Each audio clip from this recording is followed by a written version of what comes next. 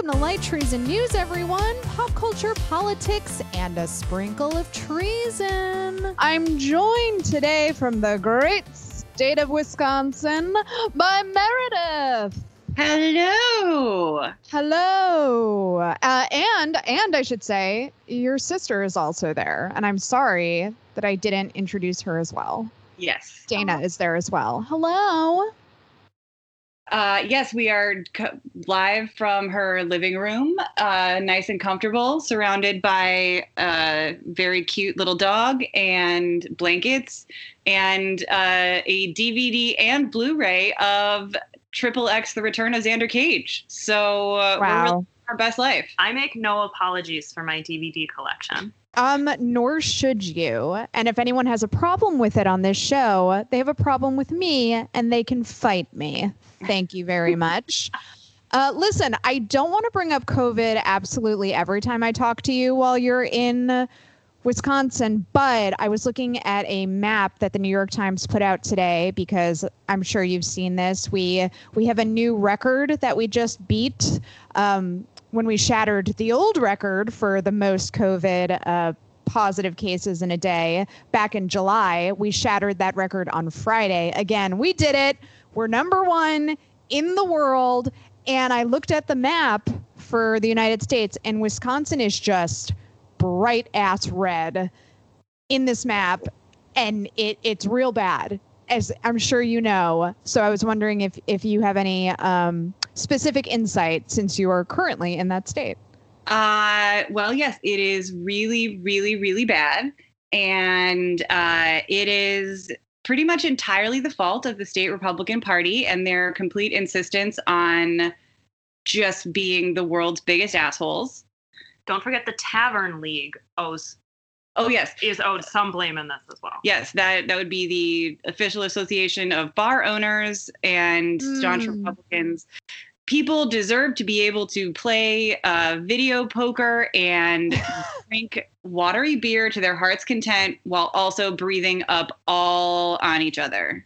As an American, I have the right to die while playing that weird bar computer game where they have the side-by-side photos and you try to find like the slight differences. The lady's missing a bra strap in this one. Click. I have the right to die as an American playing that game. Yeah, highlights for pervs is exactly an American tradition. And I mean, we do have someone with a lot of expertise. Dana works with people who do public health stuff and are well aware of the cases. And it is not going to be pretty this winter. And Wisconsin is the harbinger for what the rest of the country is going to endure, not an anomaly. And I think that that's really probably the most depressing bit of information that people should keep in mind. So if you don't have a plan for how you're going to survive a long, dark, cold winter of the soul, you should get on that. Wow, that was such a metal thing to say, but you're absolutely right. It is so crazy to hear people like Fauci.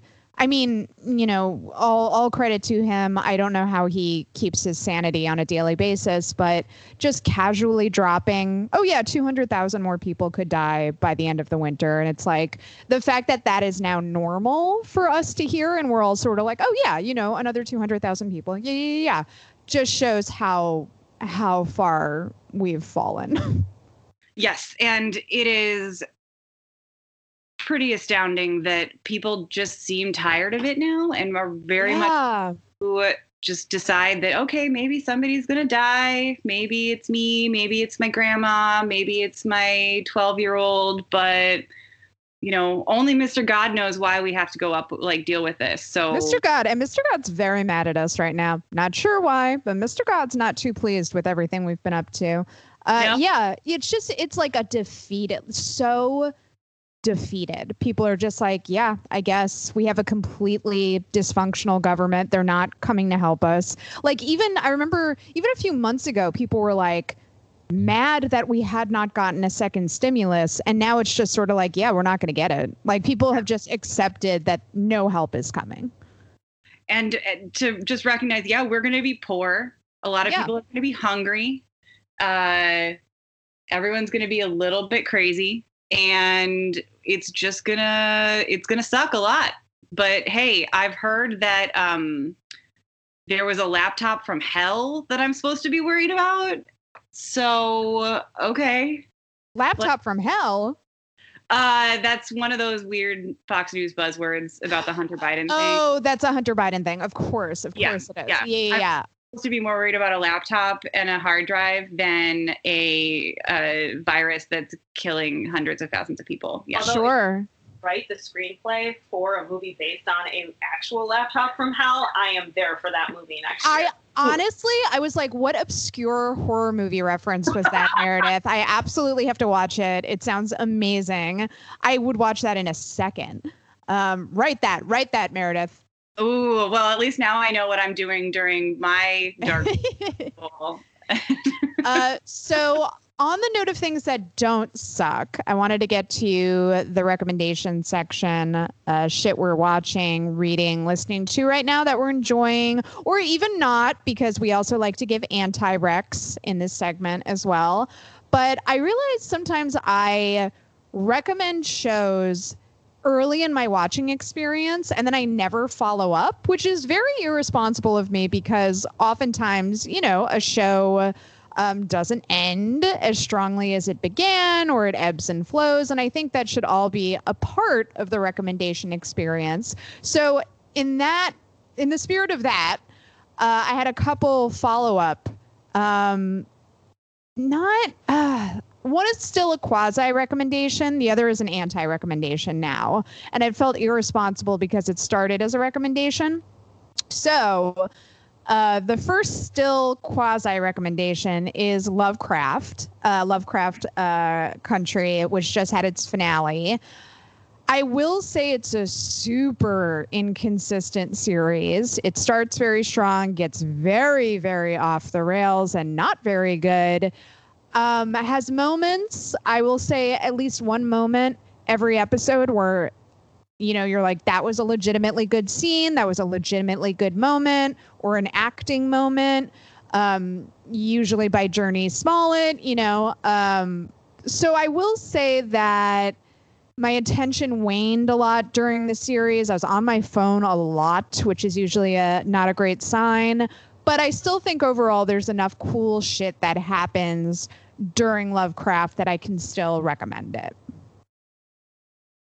That makes sense. I still haven't watched it. I've been waiting to get started because I assumed I would want to binge it. And, yes, I've got to save something. I actually think, Meredith, that's the best way to watch it and the smartest way to watch it. I have a feeling if I had been able to just binge watch it straight through, it would have held my attention way more. But it was one of those shows going week to week that I would honestly forget about it. Mm-hmm. And then I would see Twitter freaking out about like a moment, because there are spectacular moments during it. I will say, as a trigger warning, there's a lot of body horror stuff. So if that is upsetting for you, I think Lovecraft will be very triggering. So maybe steer clear of it for that reason. If you're into body horror, you'll fucking love it, because the special effects are sick. Like, there are a few moments in Lovecraft that I was like, that was a genuinely visually spectacular moment.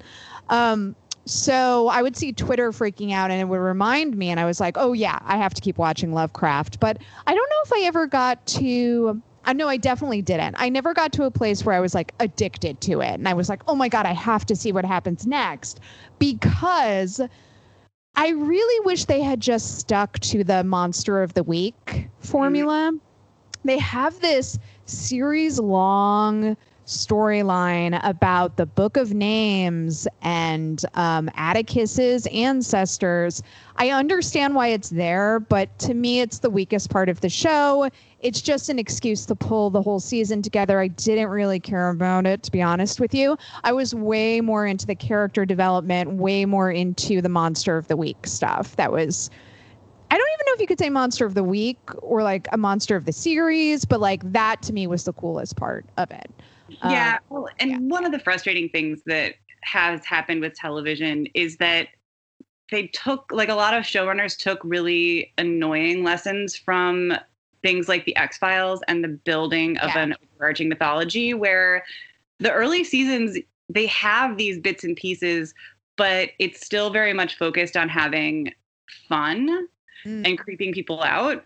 And only later that they start really getting invested in these huge mysteries. You know, it's the supernatural issue where you have a few, you have most of your episodes are just crazy, and then you have a big bad, but it doesn't have to have a connection to the end of the world or a world's huge conspiracy. So I think you should focus either on just an overarching narrative like Watchmen, or, enjoy that you can have a procedural. I think that's right. Yeah. I was just reminded of today, because I was listening to a film and television podcast. You watched the X-Files, obviously. Did you ever get into Millennium? I did. I really enjoyed Millennium. I really enjoyed it. And I was listening to them recap it a little bit. It's so weird because I enjoyed it a lot, but then I completely forgot about it. And it was like unearthing a memory for me when they started talking about it, where they were like, oh yeah, it was like the even darker X-Files. And I was like, oh my God, it was. I remember it being like so dark for the time. And I was like, ooh, I wonder if I should rewatch Millennium. Oh, it was. I remember it being so dark. Like, it was almost too dark for me. I remember feeling like it was just a little too much. But hey, now probably just right. Yeah, probably a perfect tone for 2020. And then my next follow-up, which is now an anti-rec, is the NXIVM documentary, The Vow. When it first started, I thought it was really interesting and gave an interesting insight into the NXIVM cult.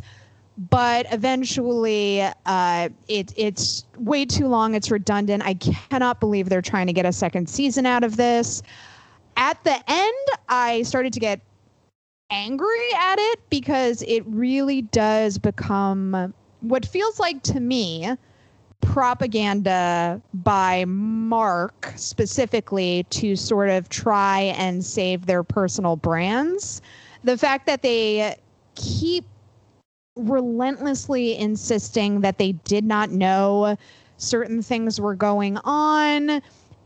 And I'm going to be honest, now that we know certain details about stuff that has come out about Keith and NXIVM, there was a tweet specifically from Ashley Ray on Twitter, the Ashley Ray.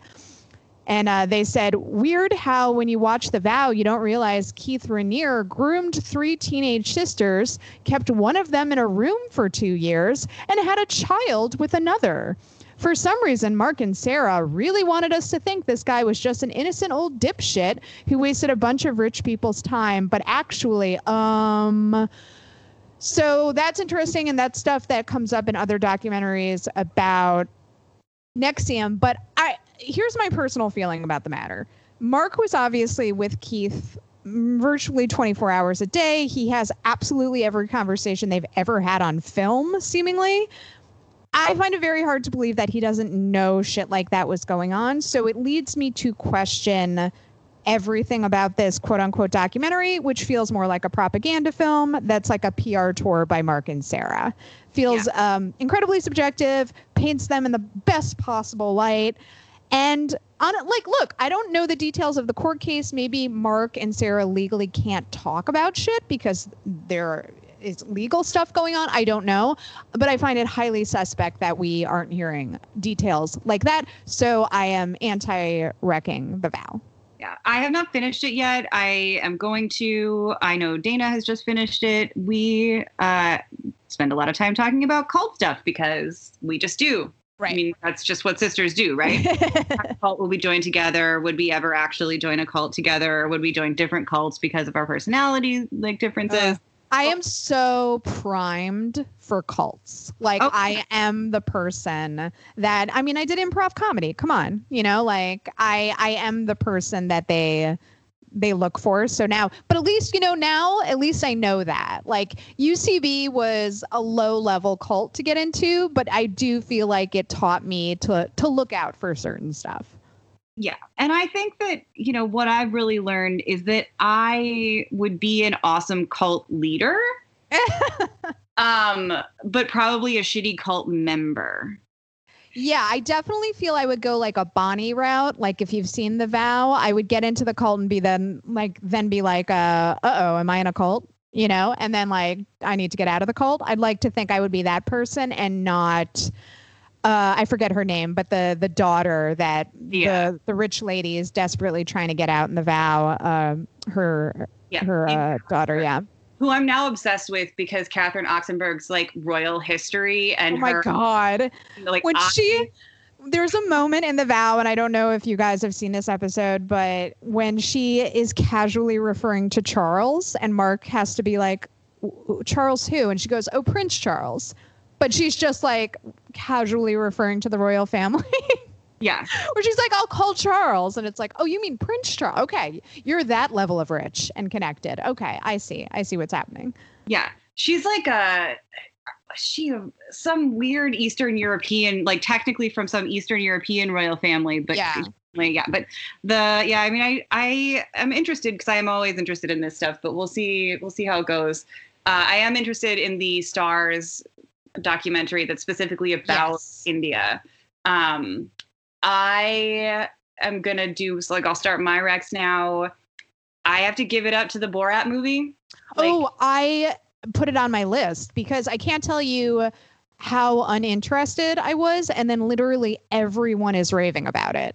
Oh, I watched it last night with a friend whose explicit pitch to watch it as a group of friends was, I suppose I'm going to have to watch the Borat movie. Should we do it together? And I was screaming with laughter. That's what everyone's saying. And I like my jaded comedy friends are like, I was howling out loud. It's so funny. And I'm like, oh my God, I guess I have to watch this. Obviously, spoiler alert, we're going to talk about Borat in the good news section for reasons that I'm sure we all know about now. But yeah, I am a little lukewarm about Sacha Baron Cohen just because I saw the series he did where it got a lot of buzz because he entrapped Sarah Palin, as he famously does with celebrities. But when we saw it, we had to like surrender our phones and like sign ridiculous NDAs because it hadn't officially come out yet. And then I watched it and I was sort of like, why does this exist? Like, who is this for? The state of the world is like so bleak right now. This doesn't feel like it helps anyone. It feels like negative, like really toxic and negative in a weird way. And I just sort of was like done with him. And now I've sort of come around where I'm like, I still don't think he like is a overall benefit for society, but I'm sort of like, I'm ready for that kind of laugh.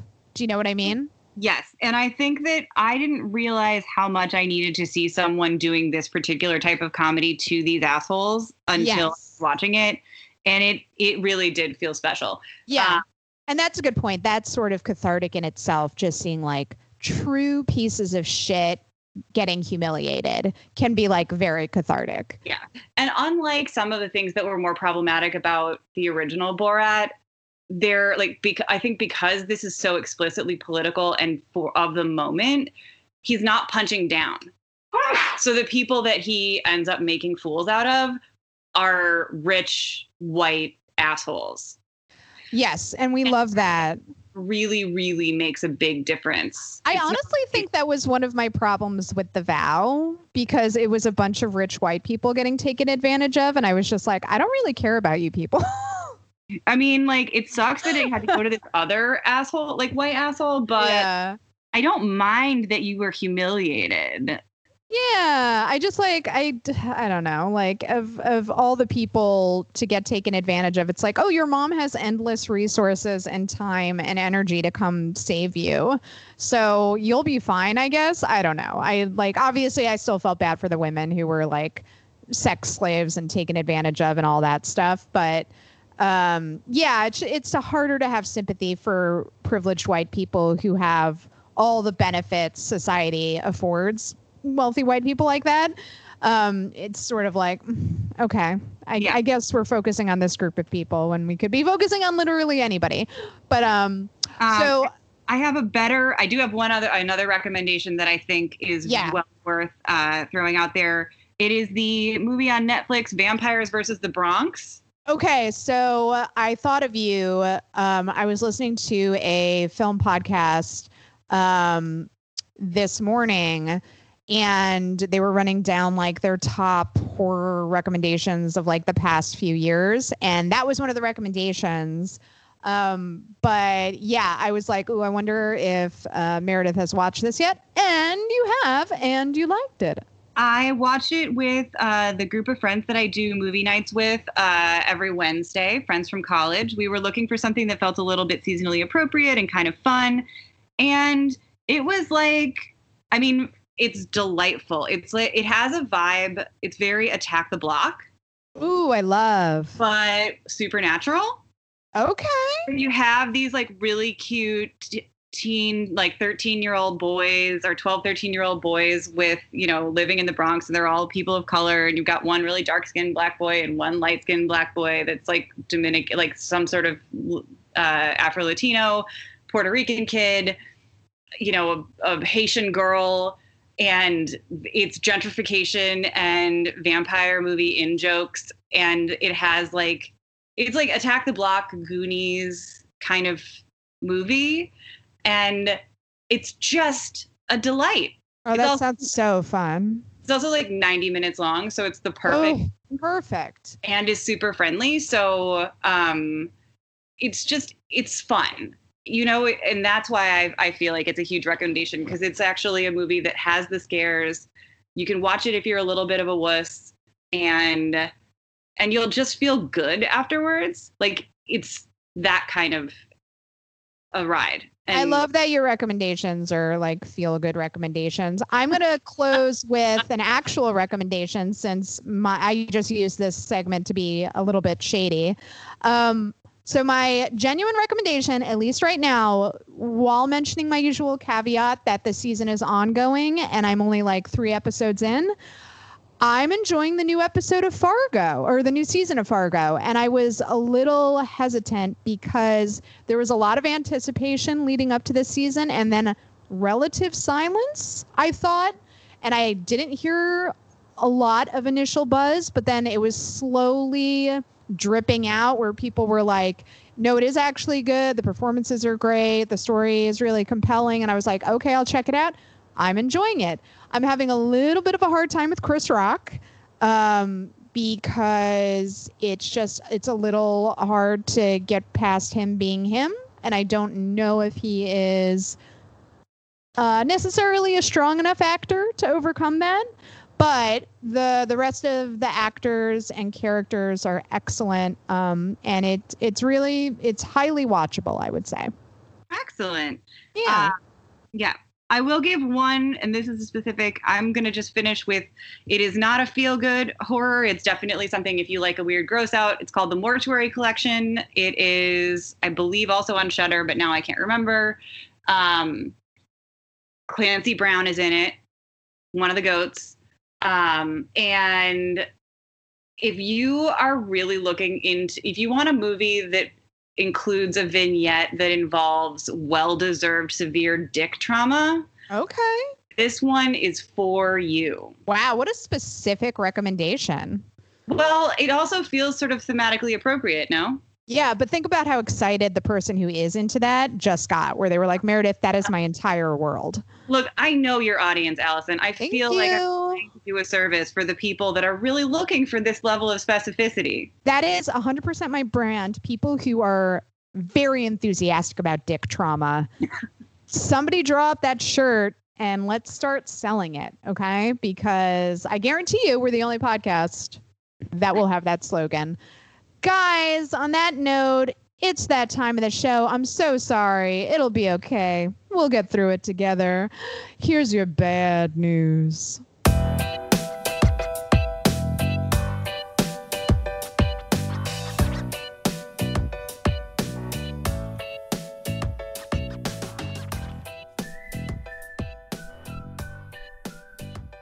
So, on the subject of dick trauma, obviously, I wanted to talk about the now infamous Jeffrey Toobin incident the Zoom incident in which he was attending a work meeting, which is very normal during a Zoom call.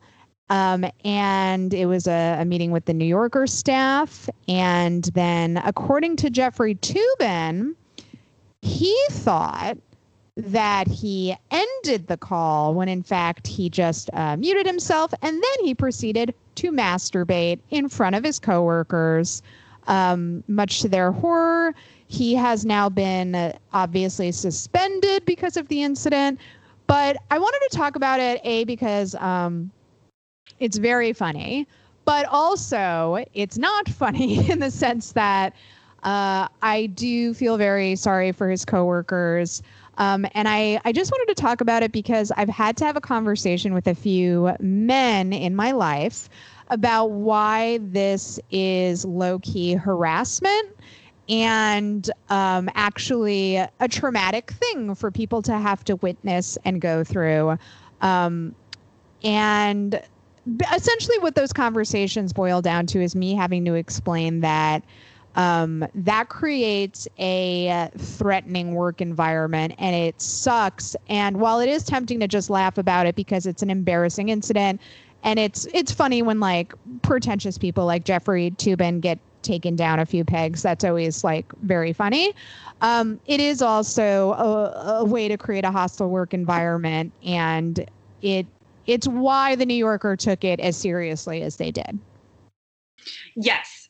And it is, I think that the idea that some people have floated that without intent for it to be intimidating or negative means that it can't be responsible for creating a hostile work environment and, qualify as harassment is really disingenuous, because you don't have to intend to create a hostile work environment because you're telling a racist joke.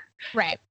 And like, yes, all of our norms have gone out the window thanks to COVID. But I think that it is just, I thought we taught children that you don't take your dick out in front of other people. Right. Just in general. Like quick, workplace or not. Yeah. Just real quick, because I'm reading the New York Times article. Let me just correct a detail.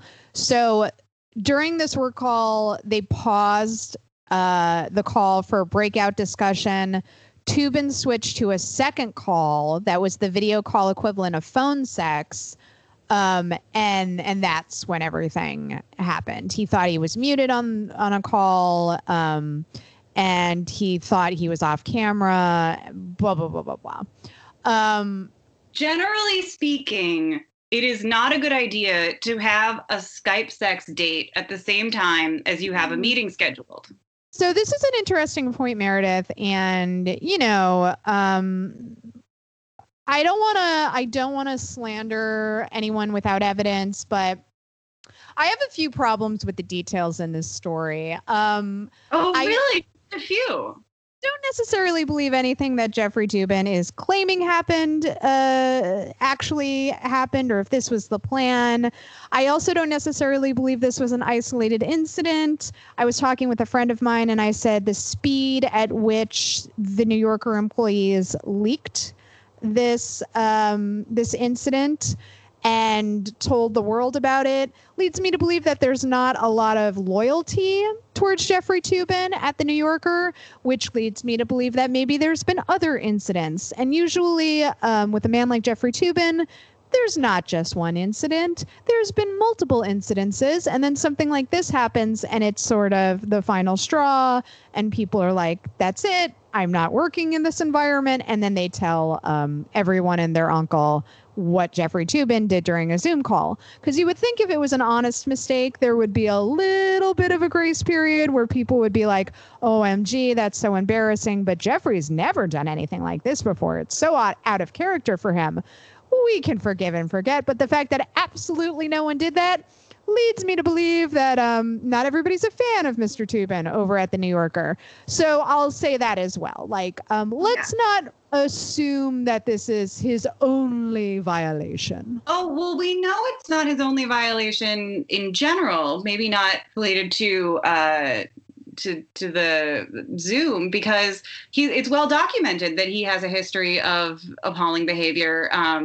First of all, he had a child with his mistress who he started fucking when she was an intern. Right. And also then a woman who was quoted, I believe, identified as a high profile figure in the media, said that he like walked up to her at a party and asked if he could fist her. Oh my God. I did not know that. Yeah. Sure. He's the guy. And I think that he probably has not stopped being a disgusting pig over the 10 or 15 years since all of that came out. So, yes, of course they would want this. And you really have to say, okay, like, this guy does not have any respect for his coworkers. I mean, it is a true fundamental lack of interest in anybody's humanity that you think that this is a thing you could do. And also, like, can we just discuss, like, the grossness of deciding you're going to have a sex Zoom call while your coworkers, including Masha Gessen and Jelani Cobb, are LARPing the election. Yeah, and I'll say, like, the casualness with which dudes just whip out their dick anyway. Like, this was kind of like a point that I was trying to make at UCB and, like, comedy theaters. The casualness with which men whip out their dicks during shows without, all under the guise of it's art and I'm just expressing myself, when, like, there are people in the audience who might have trauma related to seeing a nude man and did not know that they were signing up to be exposed to that by going to see a comedy show. Do you know what I mean? And Absolutely. if you try to bring that up to male performers, they get like they are suddenly Lenny Bruce and you came to arrest them. They get like that level of outrage by it where they're like, well, they're that fucking sensitive. And these are men who would identify as like progressive. Oh, if you even try to suggest they shouldn't whip out their dick in a theater where we're all trying to work as well, they get like holier than thou about it. Look, unless your penis can actually do a George Carlin impression of the 7 words you can't say on television, I don't want to see it on stage. I mean, that would be amazing, and I would want to see that. So I agree. Unless your dick can do that, keep it fucking tucked away. Why? And you know what it is? It's that compulsive aspect where it's like, why do you need to whip it out so badly? Why did Jeffrey Toobin need to masturbate that close to like a work meeting? It makes me question every other aspect of your personality. And I know for a fact, we know for a fact it's not an isolated incident because of all the other incidents you just listed. But even if we didn't know that history, that behavior tells me this is not an isolated incident. Yeah. Absolutely. Yeah. And the thing that got even more infuriating this week was that there were so many dudes who were, and then a few women even, determined to defend this as an honest mistake, doubling down that we shouldn't condemn him, that it's, how, this is unfair because he was in the privacy of his own home and things are different there, as if there is some accepted standard of behavior that I didn't hear about when I was getting through right before I graduated from college. Like, did I miss the career counseling session where like people take out, like people just play with themselves in regular intervals? Like, now I have a sense that like everybody in the media is just like cranking it all the time. I just don't understand, like, there are so many women I know in the same field as Jeffrey Toobin who manage to live every day not being a gross idiot. And people like Jeffrey Toobin make every day seem like a struggle not to be a pervert in front of your coworkers. It's not hard. And by the way, it's not like these women don't have rich sex lives, you know? Some of them are kinky as fuck, but they're doing it in like the appropriate time, the appropriate place, getting consent, not violating people's boundaries, and they get off, right? They get off a lot. So it's not like you either have to be like a sexually repressed nun or Jeffrey Toobin jacking it in front of his coworkers. Like, there is a healthy compromise somewhere, but so many men make it seem like a daily struggle not to be disgusting. And it's like, it's not that complicated, dude. And by the way, if it is that complicated for you, you shouldn't have your job. Let's give your salary to somebody else, because you clearly need to like go to therapy or something. Yeah, I feel very comfortable and not at all like I'm creating a overly PC nanny state by saying, like, drawing a hard line at, you shall not crank it, touch it, whip it out at any point in any professional interaction. I love the idea of you as Gandalf so much. Standing between Jeffrey Toobin and his laptop camera saying you shall not crank it in front of your coworkers. I love that. You shall not pass. So I guess we should also talk about the final debate. I did not watch it. Did you? I did. I watched it with my mom. Brave. It was weirdly enjoyable.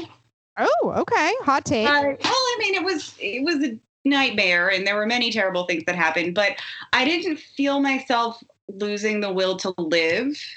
Yes, I've heard that muting the microphone obviously was a good choice. Yes, that was good. Also, whether it was because she was wielding the power of the mute button or because she just was better at it than everyone else, Kristen Welker really did a fantastic job, and I thought did a better job of shutting down Trump's completely incoherent ramblings than the others had done, which was refreshing and pleasant.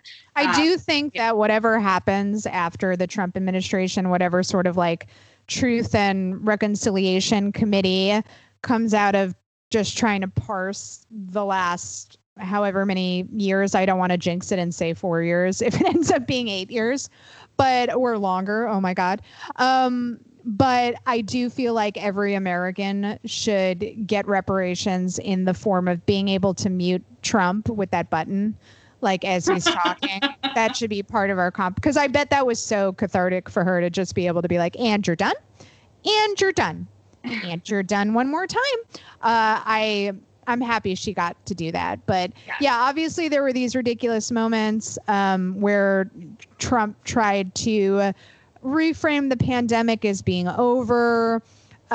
He falsely dismissed the Russia investigations as a phony witch hunt. He insisted that aside from Abe Lincoln, nobody has done more for the Black community, quote unquote, than him.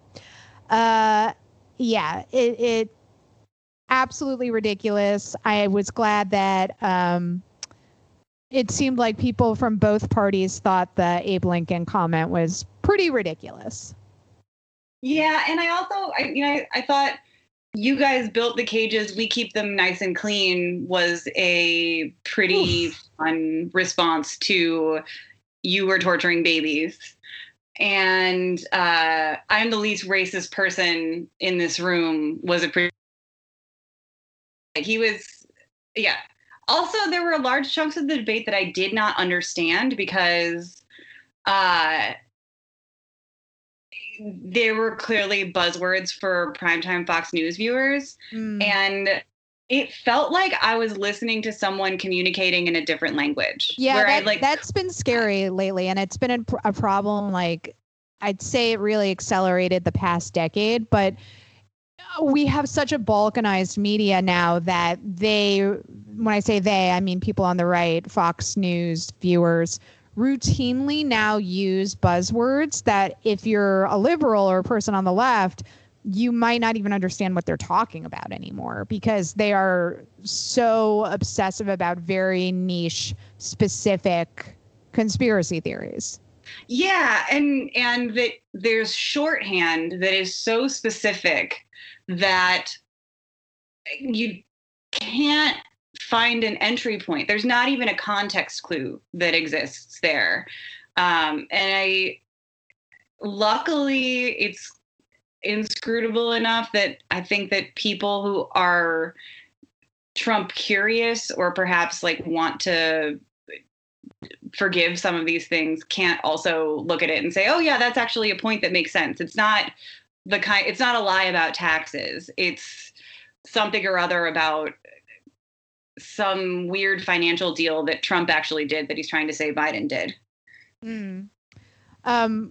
Going to the topic of immigration though for a second, I jokingly before the debate was like, I wonder if they'll talk about this. Just kidding. But there's this bombshell report by The Guardian. I don't know if you got a chance to read it, Meredith, about how ICE officers tortured African migrants to get them to sign their own deportation orders. I read part of it and honestly was so disgusted that I had to stop because it was upsetting. And it's really bad. Like officers choking, beating, threatening to kill them, Cameroonians specifically, not even getting signatures from them, just thumbprinting them and saying that was them signing their own deportation orders. Really, really fucking brutal. There were also immigrants from Senegal, the Democratic Republic of Congo, Kenya, multiple victims saying that they were choked to the point where they couldn't breathe, and they were telling the ICE officers, I can't breathe, and they were still choking them. Violent torture. The kind of stuff we only used to do to enemy combatants at Guantanamo Bay and in Black Site. Right. And this is the natural progression of fascism, right? We start with prisoners because fewer people object when you torture prisoners, right? Because they're not seen as people anymore for some weird reason. And then it goes to other vulnerable parts of our population like migrants, because again, they don't have a lot of legal recourse. And it's easy to disappear them. So now it's bleeding over the edges, and you should care. You should care when it happens to prisoners. You should care when it happens to migrants. But if you're one of those people who doesn't, if you think it's going to stop there, it absolutely will not. 100%. Completely agree. Oh my God. Yeah. And then a similar note with migration and immigration, lawyers are still struggling to reunite over 500 migrant children with their parents. This is all from, of course, the Trump administration's zero-tolerance immigration policy that led to the forced separation of hundreds of migrant children from their parents, with no concern for how or if the families would ever be reunited. And guess what? Now it's been 2 fucking years, and lawyers from the ACLU and other pro bono law firms unsurprisingly can't find these kids' parents, and now these families are just like irreparably destroyed. And what are they gonna do? Go door to door through every Central American country? Right. Like, this is, it's impossible. And they clearly did not do any work whatsoever to try and get reasonable or actionable information from the parents as they were making them sign their own deportation orders. But everyone who was responsible or participated in it should be in jail. Absolutely. 100%. Absolutely. Can you imagine doing this to a 2 or 3-year-old child? I mean, like any age, it's horrific, but like the fact that they were trying to stand up babies before judges and being like, do you understand we're sending your parent? Like the fact that we have done this as a country is like, this will be it should be a black mark on our record forever. Yes. And more than almost anything else that has happened in the last 4 years, I want to see a swift and deep and merciless accounting for these policies. I want this story specifically brought up anytime a Republican says they're pro-life. Yes. Specifically, specific case. Bring in the kids. Bring in the kids who we tore their families apart. They have no idea where their parents are. Completely wrecked their whole fucking lives. Bring those kids in and have them confront them and talk about how pro-life you are. Yeah. Tell me again. Tell me again how much you care about babies. Yeah. Oh, you meant white babies. Right. We were talking about white babies. White blonde babies. Right. Guys, on that note, that is quite enough of the bad. Let's end things on a happy note, shall we? Here's your good news.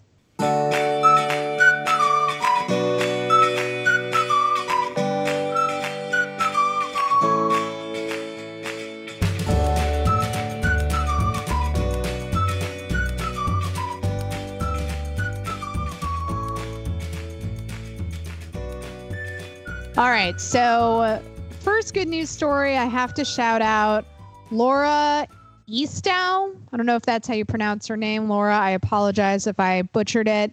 You might have seen the viral clip of Laura. She showed up the first day of early voting at Fenway Park. Very excited. She's wearing her Pats jersey, her matching New England sports-themed face mask. She's clutching a medium iced coffee from Dunkin' Donuts. And she does say at one point, I got my Dunkies, in the thickest Boston accent you'll ever hear.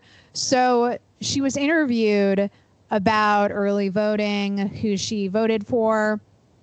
And I'm going to quote what she said, but I really do highly recommend you go watch the clip in its entirety, because I'm not going to offend anybody by doing a Boston accent. But it's really heightened by the fact that she has this thick accent. She says, I was thinking I had to do all the stereotypical Boston things because it was going to be a once-in-a-lifetime opportunity to be able to vote at Fenway Park. So I threw on my Cam Newton jersey, number one, my favorite player, and went down there to cast my vote with my roommate and had my Dunkin' Donuts in hand. So they caught her on her way out of voting. She said, I wanted to vote at Fenway because we've all been cooped up inside for a little bit, and I got my Dunkies. And she holds up her Dunkin' Donuts. I'm ready to vote for Joe Biden, but I wish I was voting for Bernie Sanders, but it's a team sport. And everybody lost their fucking minds online because it was not to stereotype Boston natives, but the fact that she said she wanted to vote for Bernie Sanders, but she's voting for Joe Biden because it's a quote-unquote team sport, was maybe the most Boston thing I've ever seen in my life. And then she said the Dunkies thing, and I fully lost my mind. Oh, God, I loved that. I thought, oh, this woman this is the kind of energy I want to see out of voters all the time. I did think the team sport thing was wonderful. I really wondered, okay, what's her context? Is she there with a roommate? Is she there with a boyfriend? I can't believe she didn't get something about parking the car in there. Oh, yeah. Shout out Chris Evans. That's the only other shit she could have done to make it more of a Boston moment. This is a character weakness of mine, right? I stereotyped her. So I was shocked when she shouted out Bernie Sanders. And then I was like, why am I shocked? Of course, Bernie Sanders has Boston supporters. He has supporters everywhere. There are progressives and left of left people everywhere. And Laura is one of them. And she fucking likes her Dunkies, but she's going to vote for Joe Biden because she opposes fascism. And I was like, fuck yeah, Laura. Fuck yeah.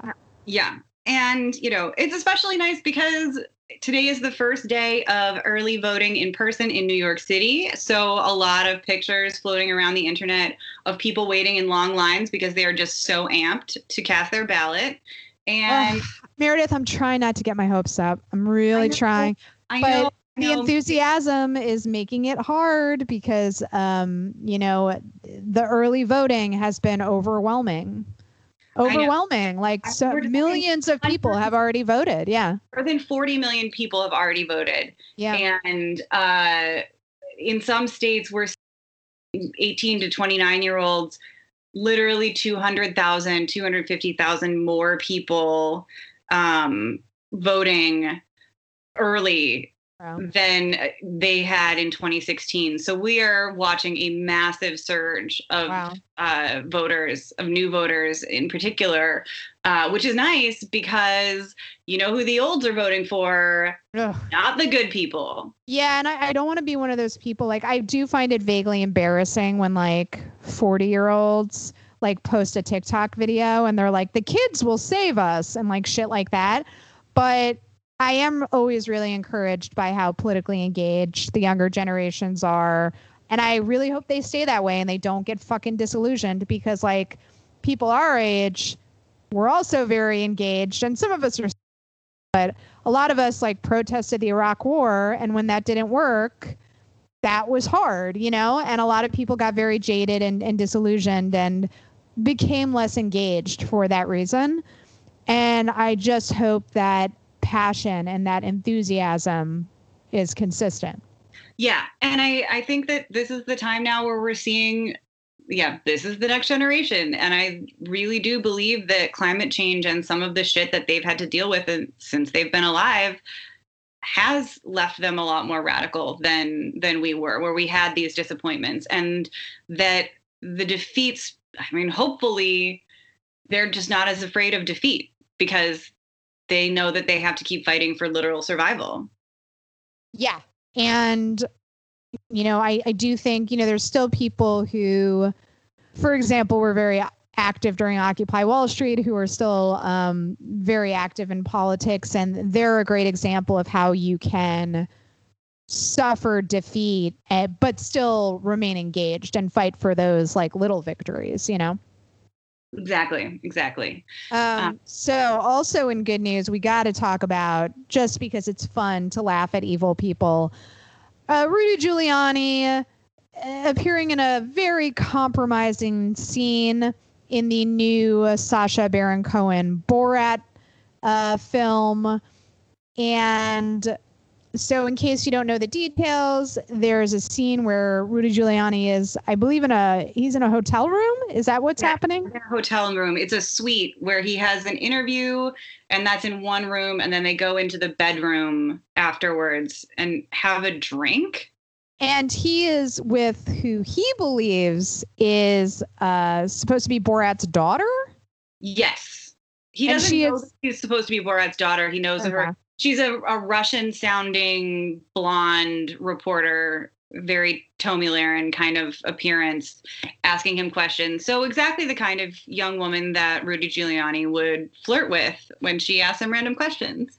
Now, does he know how old she's supposed to be? I don't think so. Okay, but in the film, she's supposed to be a minor, correct? Yes, she is supposed to be 15. But the actress is, like, in her 20s. Yes. Okay, so those are the details. But at one point, Giuliani is on the bed and sticks his hand down his pants in what is clearly a very provocative way. He tried to play it off later as he was tucking in his shirt, which is hilarious. If you see the stills, it's, like, clear that he's, like, touching his dick.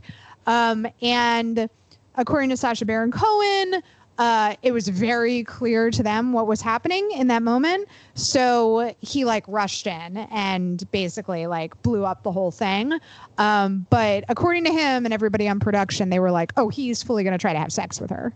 Oh, yeah. And even if he wasn't specifically trying to whip it out at that moment, the dude definitely thought something was going to go down and was clearly trying to, like, get more comfortable. Mm-hmm. And it looks a little bit less explicit in the movie, I will say.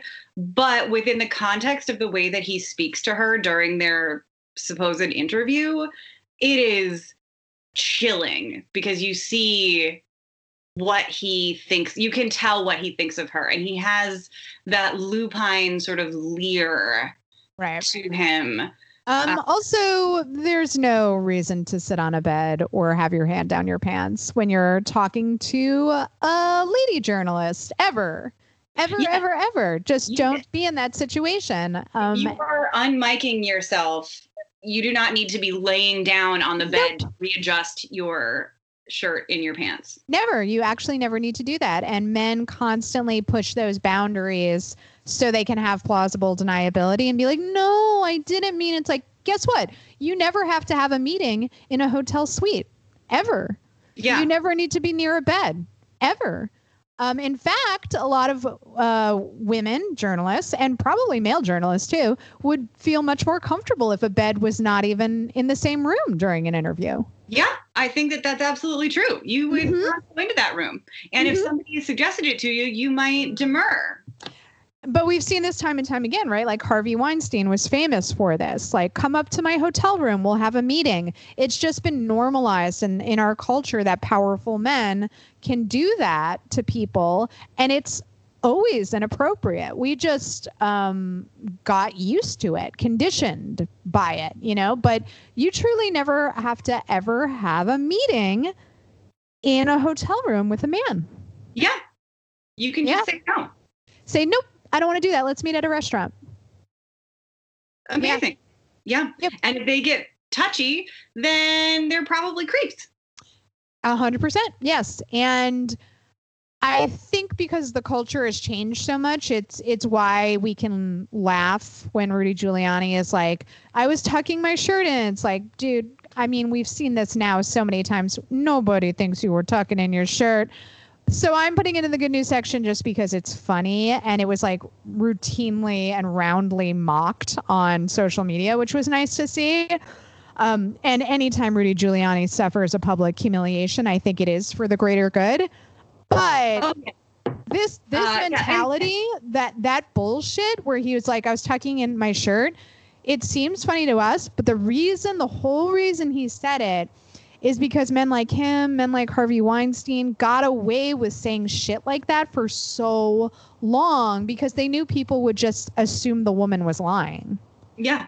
I will say the other really wonderful part of that bit is during the fake interview, he offers to eat a bat. What? Why did that come up?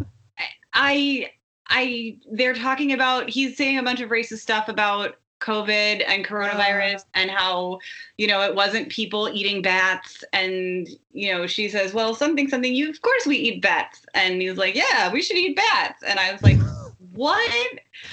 Man, Rudy was just chasing the pussy as hard as he could. I'll eat a bat. I'll eat a fucking bat. You want me to eat a bat right now? It's like, holy shit, dude. Oh my God. Yeah, well, that's very funny because people always comment that he sort of looks like a bat. Oh yeah.